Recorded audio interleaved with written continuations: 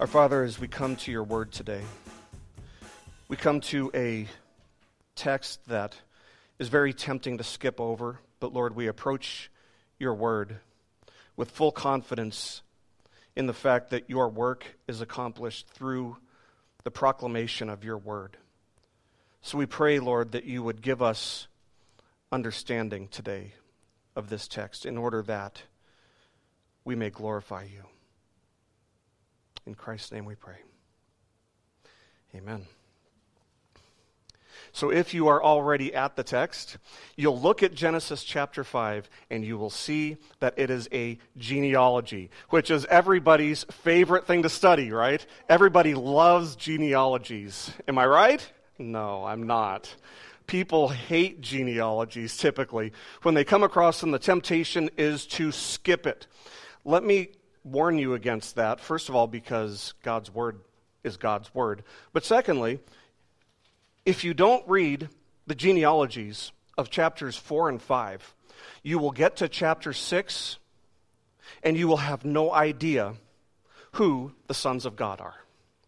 You will have no idea. You won't know, based on context, if you skip over who these people are and what the significance of chapter 5 is. Now, I can't entirely blame people for hating genealogies in the Bible or getting frustrated when they come to a genealogy and maybe being tempted, or maybe just go ahead and do it, skip over it, because genealogies might seem very irrelevant. But first of all, we have to understand it's part of the context. And so we want to understand the context, but never mind the fact that, sometimes you'll come to a genealogy and it's like, how do you pronounce this without a stuffy nose or something? I understand. It's complicated. It's complicated. On the surface, it's very complicated. Genealogies require some very serious attention. Very serious attention. That much I will not deny. What I will deny is that a genealogy is irrelevant in any way, shape, or form, because the Word of God is always, always relevant. The Word of God is always relevant. Every book, every chapter, every paragraph, every verse, every word. It is all breathed out by God and profitable for teaching, reproof, correction, and training in righteousness, according to 2 Timothy chapter 3, verse 16. And that includes genealogies. That includes genealogies. And if we believe what God's Word says about itself, we have to understand that if we skip over a genealogy because it appears to be inadequate in terms of its substance, it just doesn't appear to have a lot of meat, so it appears to be inadequate. The real inadequacy is within ourselves and our own inability to discern the instructional value of a difficult portion of the text. So with all that said, we must come to a genealogy. We come to a text humbly and yet with the expectation that the Holy Spirit will illuminate the text for us and give us understanding.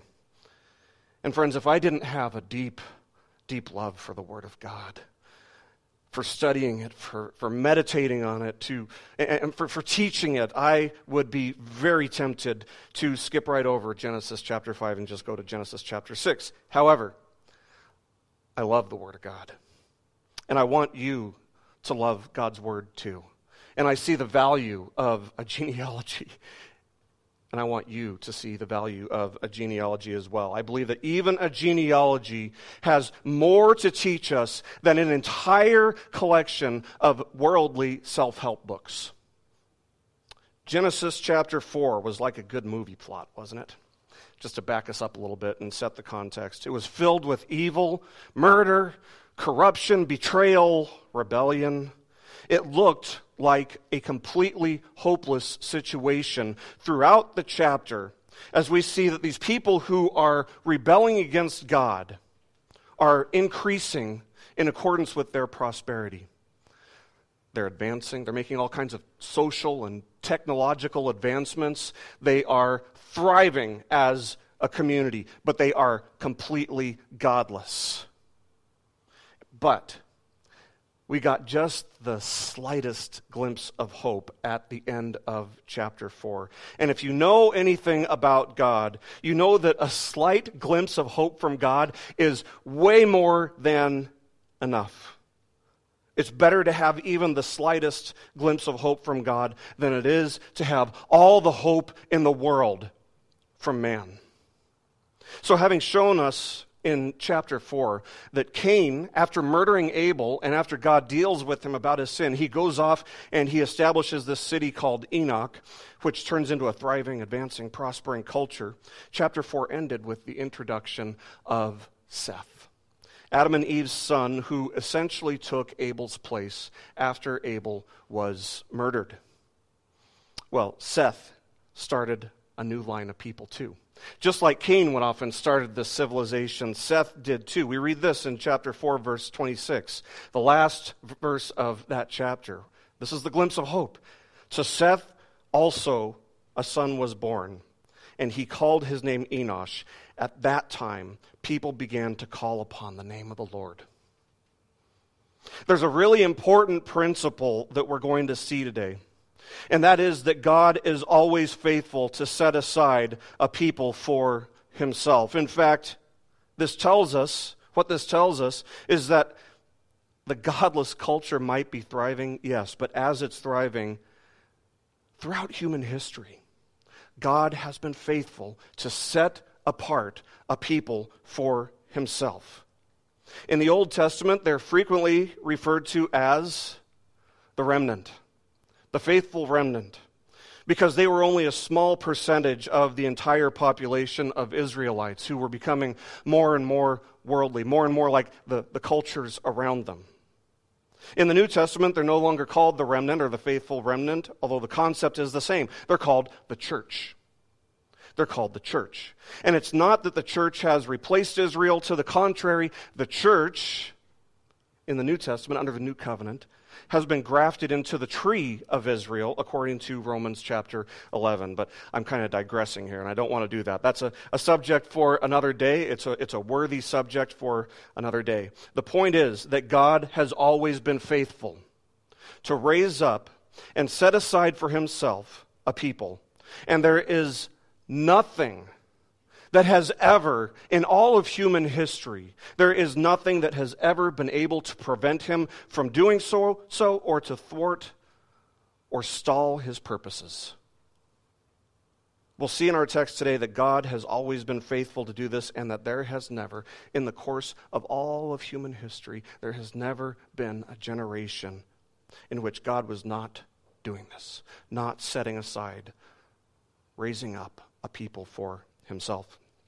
So, having seen the wickedness that was flourishing amongst humanity through Cain's line, and having seen that Seth's line started to call upon the name of the Lord, we're now going to be introduced to Seth's descendants. And it's really interesting to see how chapter 5 begins. Chapter 5, verses 1 and 2 say this. It says, "This is the book of the generations of Adam. When God created man, he made him in the likeness of God. Male and female, he created them. And he blessed them and named them man when they were created." Now let's just stop there for a second. Does this ring a bell? Does this sound familiar or similar to something else that we've already seen in the book of Genesis? What does it remind you of? What does it bring you back to? It should bring you back to Genesis chapter 1, where we saw this, where we saw that God made everything perfect in creation, and where he made man. And when he made man, he ordained that man would bear the image of God. And this is bringing us back to that. But it reveals for us that while the image of God was effaced by sin's entrance into humanity, God's image was not erased. It was effaced but not erased from humanity. God's image in man was damaged, but it was not destroyed. It was impaired, but it was not annihilated. Humanity still bore the image of God, even after the fall. And by the way, this is what makes murder a heinous crime according to Genesis chapter 9, verse 6, because it tells us that basically murder, if you want to boil it all down, it's essentially an assault on the image of God. And that is what makes murder such a heinous crime. Just as God's image wasn't destroyed in the fall, it was damaged but not destroyed, the blessings of God that we call procreation also remained intact after the fall. And it's important for us to realize that because Genesis chapter 5 shows us that the earth's human population multiplied many, many, many times over during this time that we're going to cover in Genesis chapter 5. Now, if we keep in mind that genealogies sometimes skip over generations, we understand that there is room for enormous growth of population in this chapter. That fact should also remind us that the purpose of a genealogy is not to determine the age of the earth. That is not the primary purpose of a genealogy. It's not a secondary purpose of a genealogy. The age of the earth is not a theme in Genesis. It's not a theme anywhere, not even a secondary theme. So, with that said, it's a battle that probably shouldn't be fought with a genealogy in hand. It's a battle that doesn't need to be fought. It's not a hill that's worth dying on. But God's faithfulness to his purposes, that's a hill worth dying on. His grace as being demonstrated in fulfilling his purposes and his plans, that's a hill that's worth dying on. That's a battle that's worth fighting. And that's what Genesis chapter 5 is all about. It's a contrast from the previous chapter, which gave us the line, the descendants of Cain. These are many of the people who had begun to call on the name of the Lord that we're going to see in this chapter. And there are going to be a total of 10. And that's significant, but we'll save the details for that because it's all academic. But let's continue with verses 3 to 5. When Adam had lived 130 years, he fathered a son in his own likeness, after his image, and named him Seth. The days of Adam after he fathered Seth were 800 years, and he had other sons and daughters. Thus all the days that Adam lived were 930 years, and he died. So Seth was born when Adam was 130 years. That gives us a hint about something. It tells us that Cain and Abel weren't 200 years. They probably weren't more than 129 years when, and then you take their age into account, go down to 110 years. I don't know. They may have been up to 110 years old when they had their incident. What the author tells us here is that Seth bore the image of Adam. He bore the image of his father, who bore the fractured, damaged, effaced but not erased image of God. That is, the sin nature of his father was passed along to him. What does that mean? It means that Adam's descendants would have a moral compass. They would have an inherent sense, an instinctive sense of what is morally right and morally wrong. They would have the law of God written on their hearts, according to Romans chapter 2, but they would have a propensity towards sin that would be irresistible because it is in their nature to love sin. It is in fallen man's human nature to love sin and to hate righteousness. It means that everything that they do is both influenced and corrupted by this nature, by sin. And this is why Romans chapter 3 says of all of humanity, it says, none is righteous, no, not one. How many are righteous? None. No one understands. No one seeks for God. How many understand and seek for God? Nobody. Because of sin. All have turned aside. Together they have become worthless. No one does good. Not even one. This is the image of Adam. This is the image of Adam. The only person who has ever been born who did not have the image of Adam is the only person who's ever been born of a father who himself didn't bear the image of Adam. And that is Jesus Christ our Lord, who was conceived in the womb of a virgin by the Holy Spirit, who was fully God and fully man, the last and better Adam, the perfect embodiment of the fullness of God, the untainted, unblemished image of God. One of the things that you do when you study a genealogy is you look for themes. You look for repetition, words or sentences that you see over and over again through the text. And of the 10 descendants that are named for us specifically in this chapter, 10 times we see the author tell us that so-and-so, in this case Adam, but we're going to see it throughout the chapter, that so-and-so fathered many sons and daughters. 9 of their descriptions end with the words, and he died. The only exception is a Sethite named Enoch, not to be confused with the Cainite named Enoch. The only exception is Enoch, and we're going to get to him before too long. Given the optimism that the world started with back in Genesis chapters 1 and 2, the outlook has now been dimmed drastically because we see the phrase, and he died, over and over and over again through this chapter. The original Hebrew, if you were to translate that phrase literally, would simply say, dead, or died. So we could read that last line here to say, thus all the days that Adam lived were 930 years, dead. Why is there death?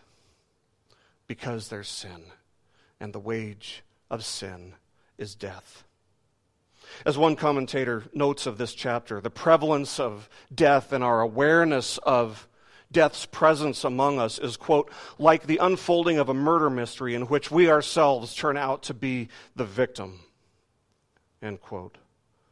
The day is coming when we too will face the certainty of death, and it is the epitome of foolishness to live with this attitude that says, it's not going to happen to me.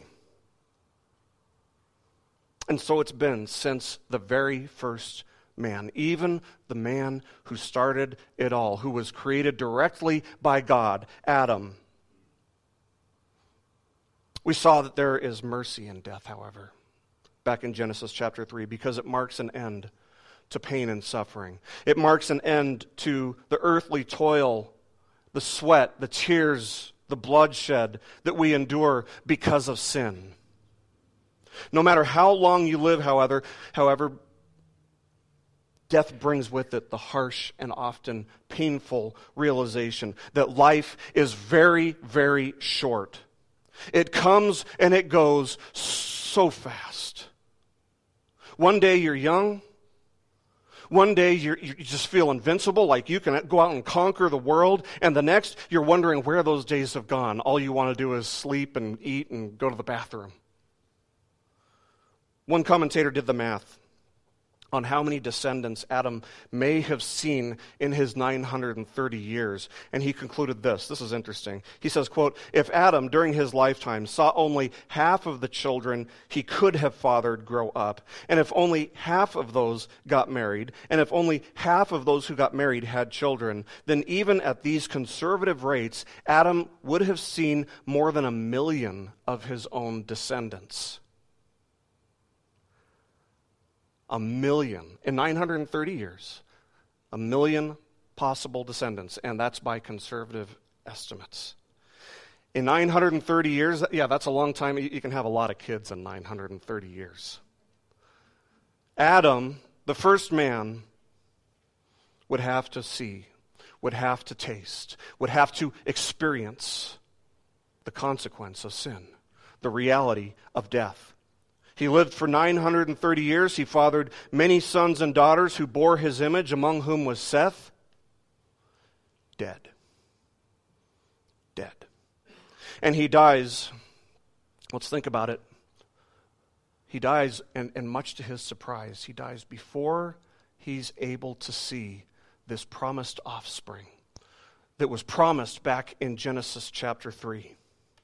He had to think that he was going to see this offspring. He had to think that he was going to see with his own eyes this promised Messiah at any time, any day, any generation now.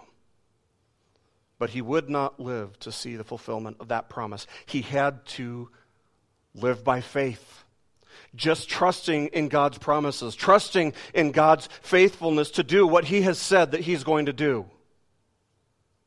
He never got to see this promised Messiah with his own eyes.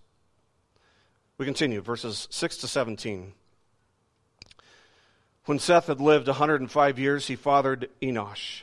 Seth lived after he fathered Enosh 807 years and had other sons and daughters. Thus, all the days of Seth were 912 years, and he died.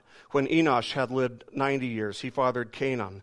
Enosh lived after he fathered Cainan 815 years and had other sons and daughters. Thus all the days of Enosh were 905 years, and he died. When Cainan had lived 70 years, he fathered Mahalalel. Cainan lived after he fathered Mahalalel 840 years and had other sons and daughters. Thus all the days of Cainan were 910 years, and he died. When Mahalalel had lived 65 years, he fathered Jared. Mahalalel lived after he fathered Jared 830 years and had other sons and daughters. Thus all the days of Mahalalel were 895 years, and he died. So what you see here is that there are a couple phrases that are just being repeated over and over and over. He fathered many sons and daughters, dead. One after another, after another, after another. Adam lived 930 years, dead. Seth lived 912 years, dead. Enosh lived 905 years, dead. Cainan, dead. Mahalalel, dead. What a depressing cycle. What a depressing thing to see. That this cycle goes on and on and on. Dead, dead, dead, dead. And it continues to this day. I get it. It's bleak. It's harsh. It's kind of depressing. Death is a terrible, terrible reality. These people who called upon the name of the Lord were only on earth for a limited time. Their right standing before God. They called on the name of the Lord. They believed in their hearts that He was who He said He was and that He would do what He said He would do. This right standing that they had through faith in God didn't render their physical bodies immune from the death and decay that had entered into the created order through sin. Like the descendants of Cain, they can say with the soap opera, like sand in the hourglass, so are the days of our lives. Here's the reality, friends. Life is very short. It doesn't matter how long you live. Life is short. Eternity is very long. Eternity is very long. As Solomon neared the end of his days, he pondered the reality of death. He had lived foolishly, even though he was the wisest man on earth, kind of ironic. But at the end, he concluded that everything that he had lived for was absolutely meaningless, fleeting, vanity, here one day and gone the next, like a vapor in the wind. As you go through the book of Ecclesiastes, you see that this is the theme in the book of Ecclesiastes. In fact, he introduces it almost immediately, starting in chapter 1, verse 2, where he writes, "Meaningless, meaningless, says the teacher, utterly meaningless. Everything is meaningless." And this is what we see through the whole book of Ecclesiastes as Solomon reflects on every aspect of life. Countless philosophers and poets, songwriters have reached the same depressing realization throughout the generations of humanity. We will all face death. And it's something that we have to face alone. Life is like fighting a battle that every single one of us is eventually going to lose. It makes all the things in life that we see, all the things that we love, meaningless. Meaningless. Is it all really meaningless, though? Yes, but no. Yes, for those who, like Cain and his descendants, lived for the things of this world.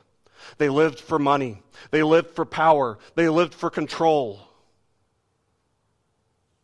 But while it may seem that that's exactly how Solomon lived most of his life, he seems to have come around at the very end.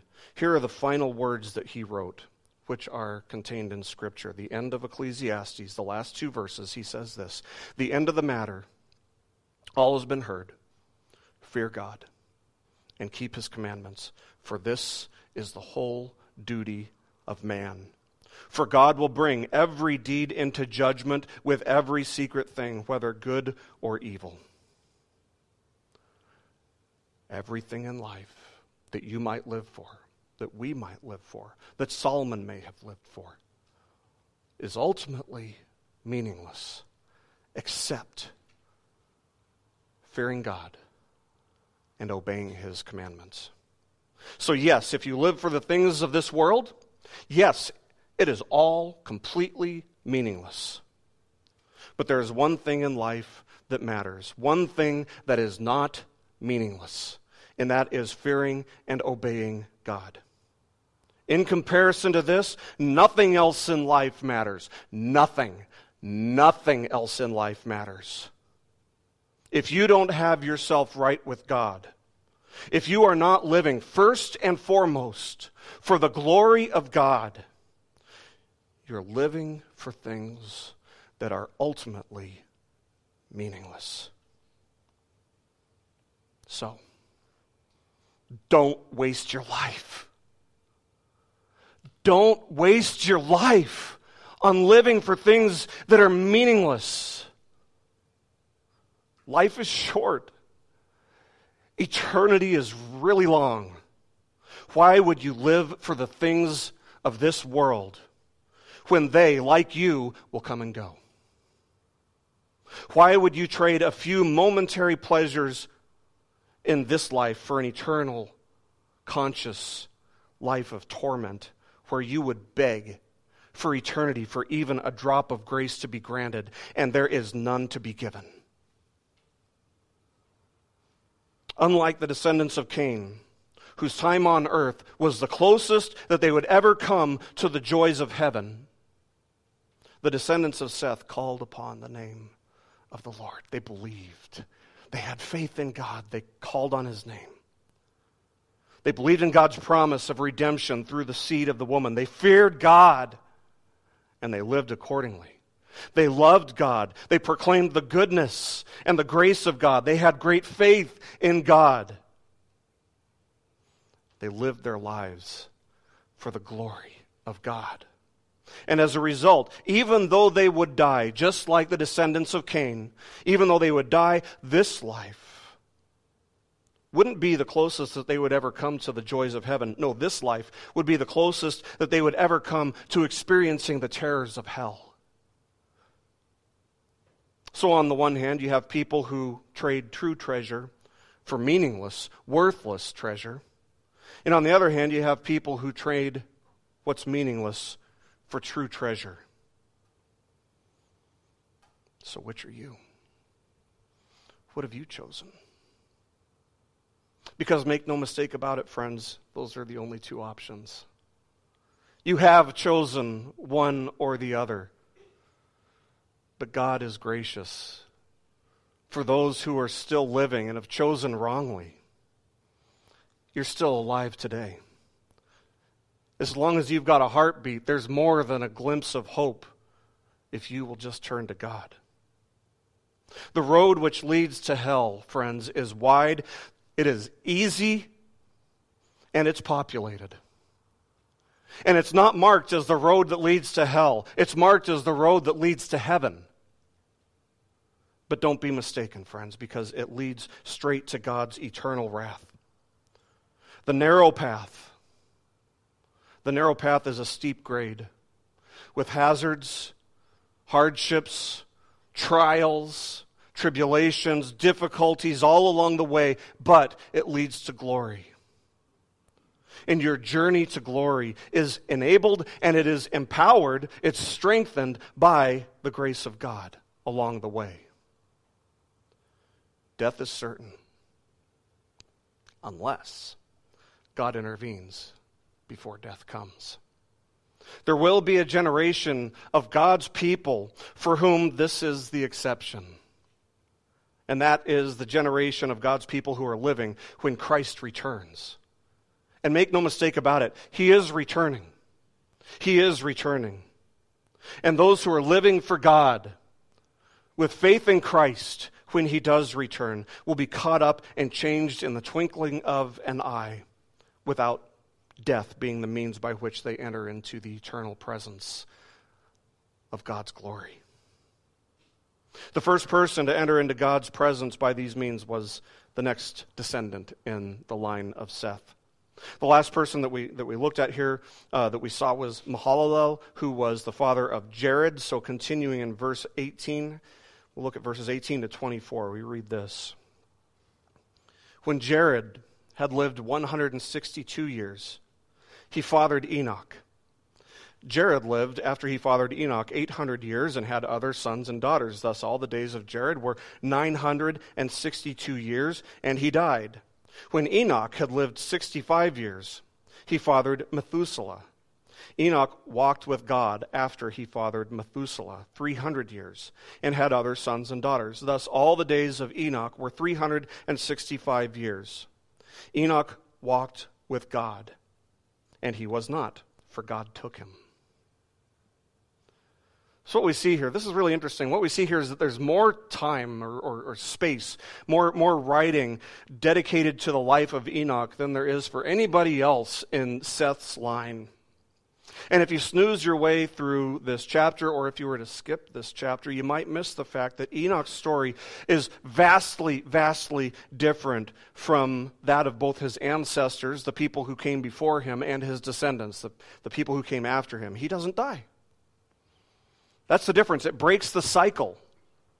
Enoch's life breaks the cycle of death. Instead, we read that Enoch walked with God, and suddenly, one day, he wasn't. He didn't exist anymore on earth. God took Enoch to glory.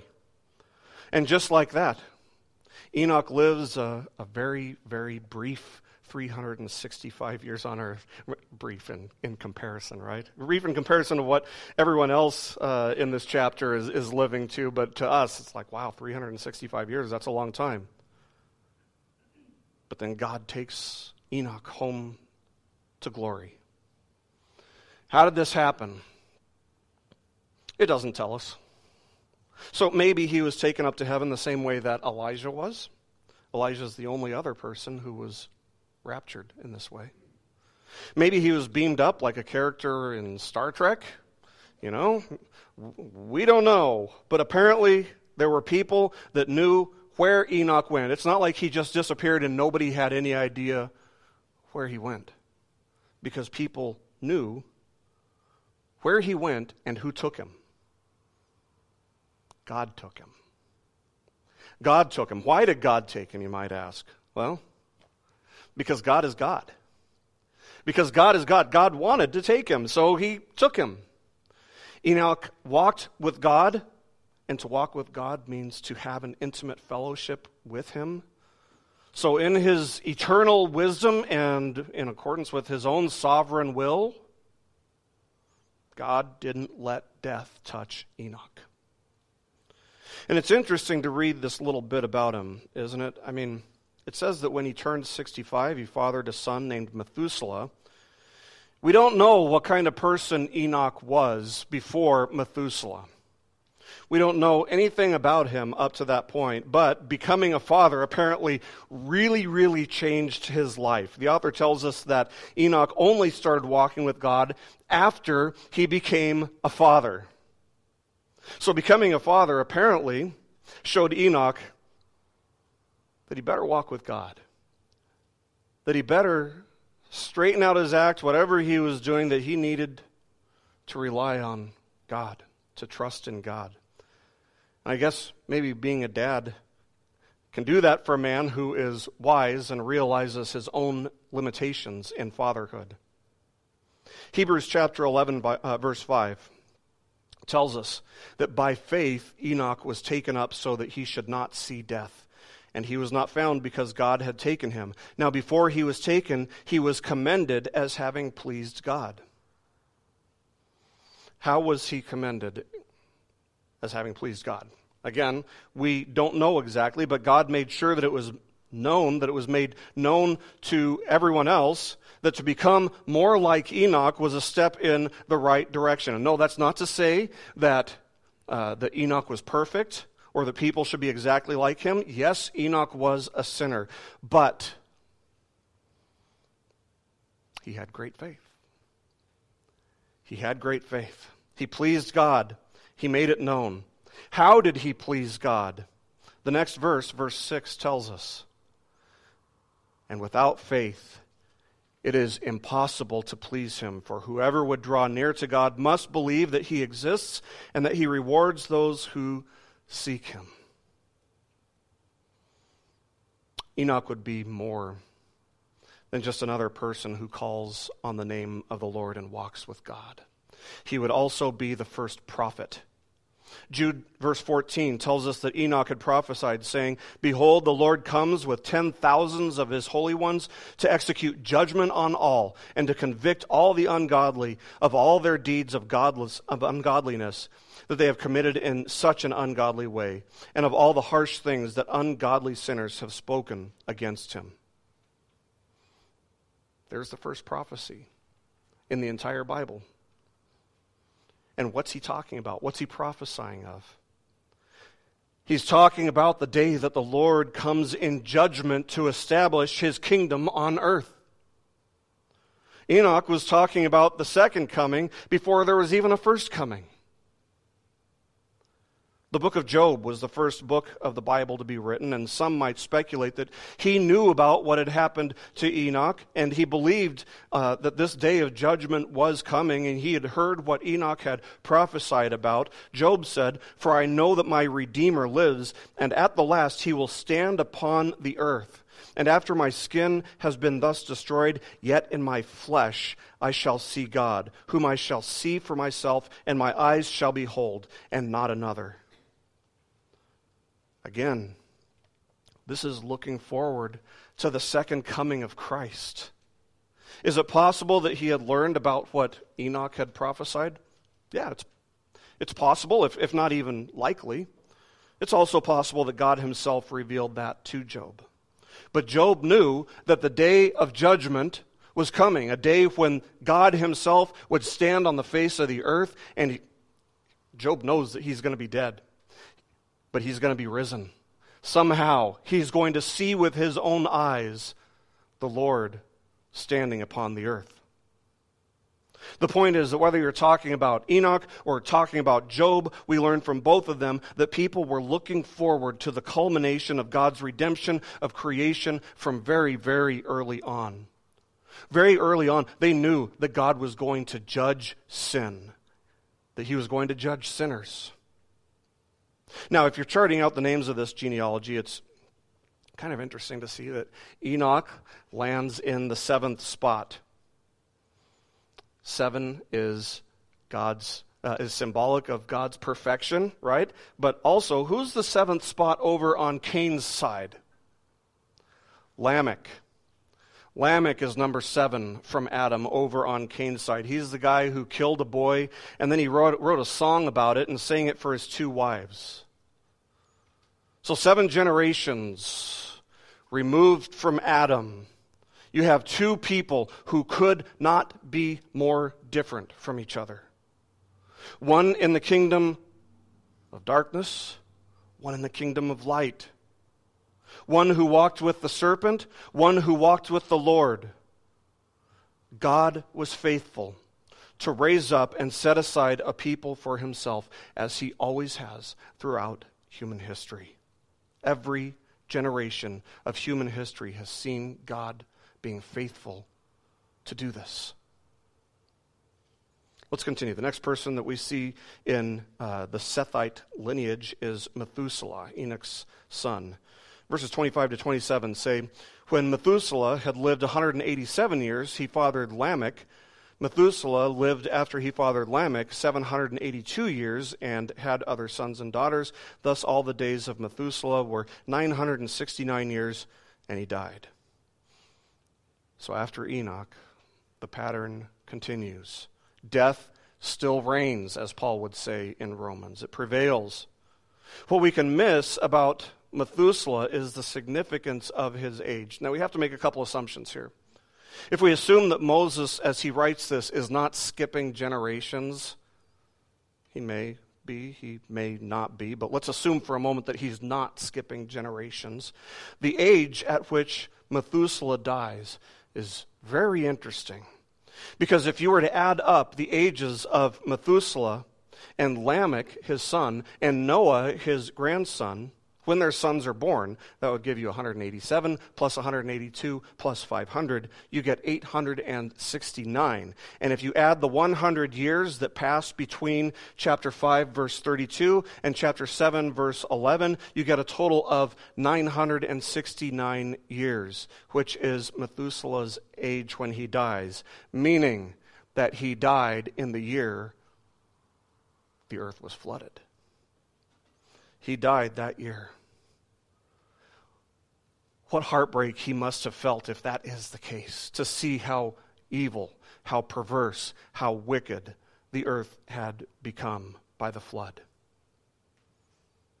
Methuselah fathered Lamech, lived for 969 years, dead.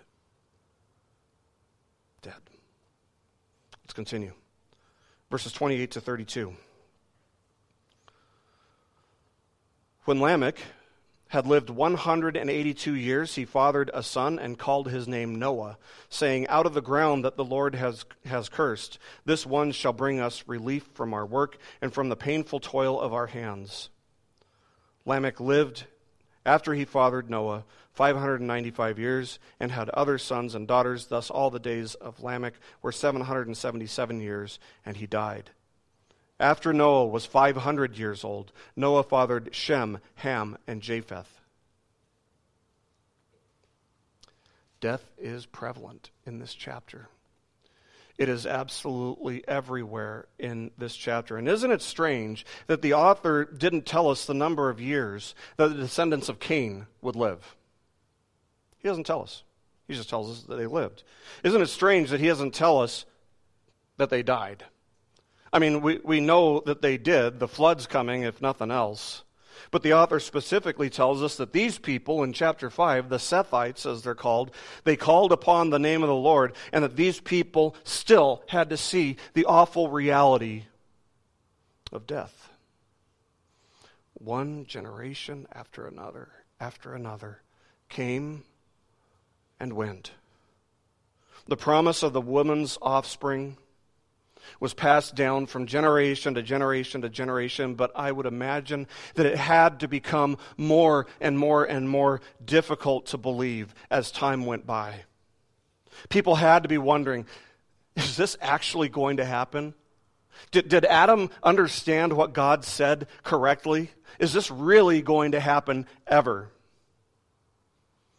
And the fact of the matter is, it happened when and how God intended it to happen. The name Noah sounds like the Hebrew word for rest. And little did Lamech know that while his direct offspring Noah wouldn't be the one to deliver the people of God into a place of eternal rest, Noah's life would be a story of God's faithfulness, of God's deliverance, of his wrath against sin, and his life would point to the promised offspring who would come through his line. That's the significance of this chapter. The promise, the seed is being passed along through this line, through the line of Seth. Of the wicked, the book of Hebrews tells us, and to whom did he swear that they would not enter his rest, but to those who were disobedient. This is why, friends, this is why we take obedience to the Lord so seriously. We must. It isn't optional because life is short and eternity is long. Obedience to God isn't optional. And yet, Hebrews goes on to tell us, so then there remains a Sabbath rest for who?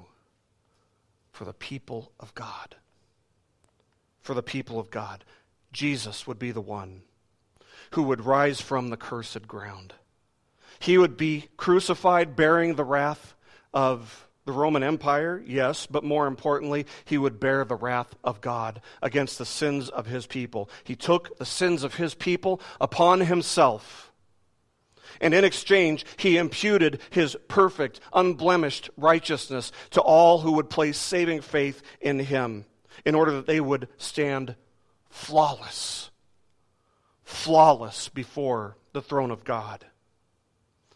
And on the third day after his death, Jesus would rise from the ground which God had cursed to prove that the work of redemption was both complete and sufficient.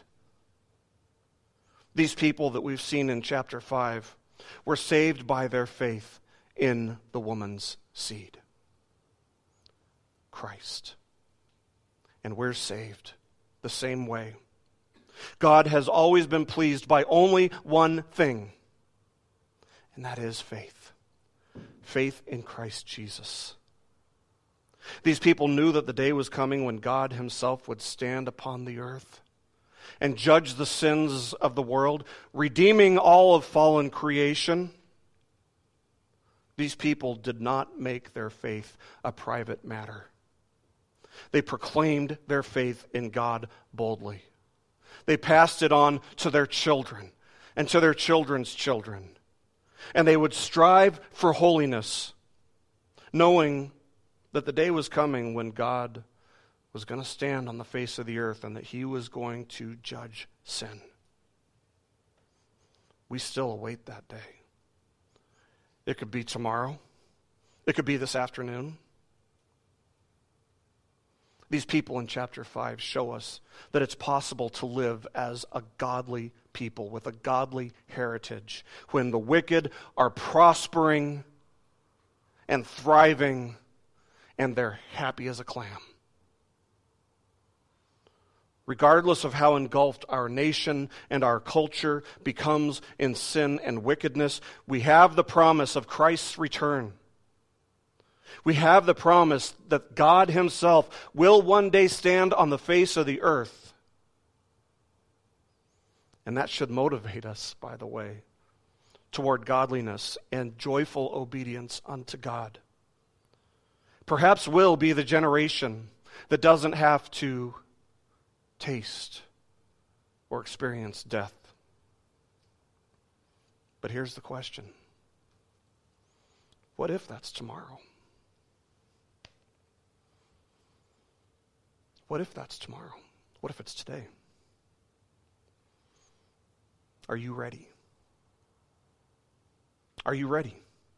Do you know that he would welcome you into this rest for the obedient if he came back tonight? What's preventing you from living your life more fully for the glory of God? Are you living for the things of this world? Are you living for the power? Are you living for the money? Are you living for comfort? Are you living for happiness apart from holiness? Do you feel the weight of conviction on your heart as we consider these things? Don't waste another moment living for the meaningless things of this world, because they, like you, will just come and go, and you won't take them into eternity with you. As the author of Hebrews says today, if you hear his voice, do not harden your hearts. God has always set a people apart for himself. Those who have faith in his Son. Are you convinced that he has set you apart? Do you desire to be obedient unto God? Do you hate wickedness? Not just wickedness in general, but yours. Do you hate your sin? Do you grieve over your own sin? Do you love Christ? Do you love Christ? Would you forsake everything in the world for him? Everything. Do you believe that Jesus died to redeem for himself a people who would say yes to all these questions, and then he would rise from the grave to prove that the work of their redemption was both complete and sufficient? If your answer is yes,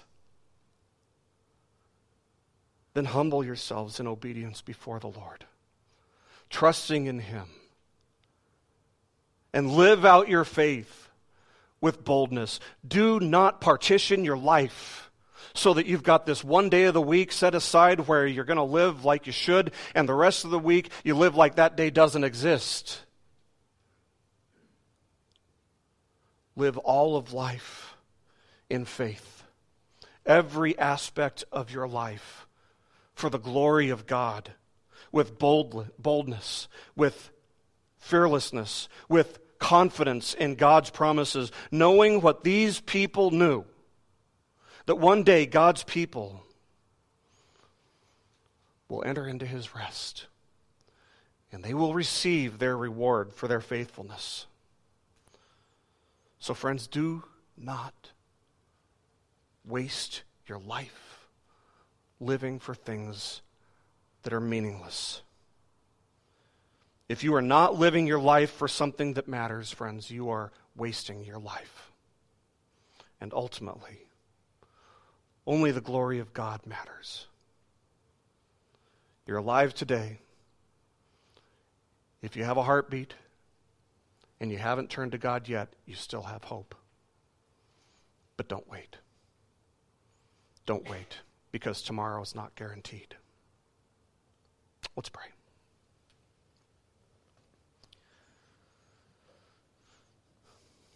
Our Father, we thank you for this text that, while difficult, gives us some very important perspective on the brevity of life, on how quickly it comes and goes, for the reminder that death is certain unless you intervene. And we know that for one generation, someday, they will be the exception. But we pray, Lord, that you would grant us repentance, that you would grant us greater faith to live every aspect of life for you while there is still time, while we still have a heartbeat.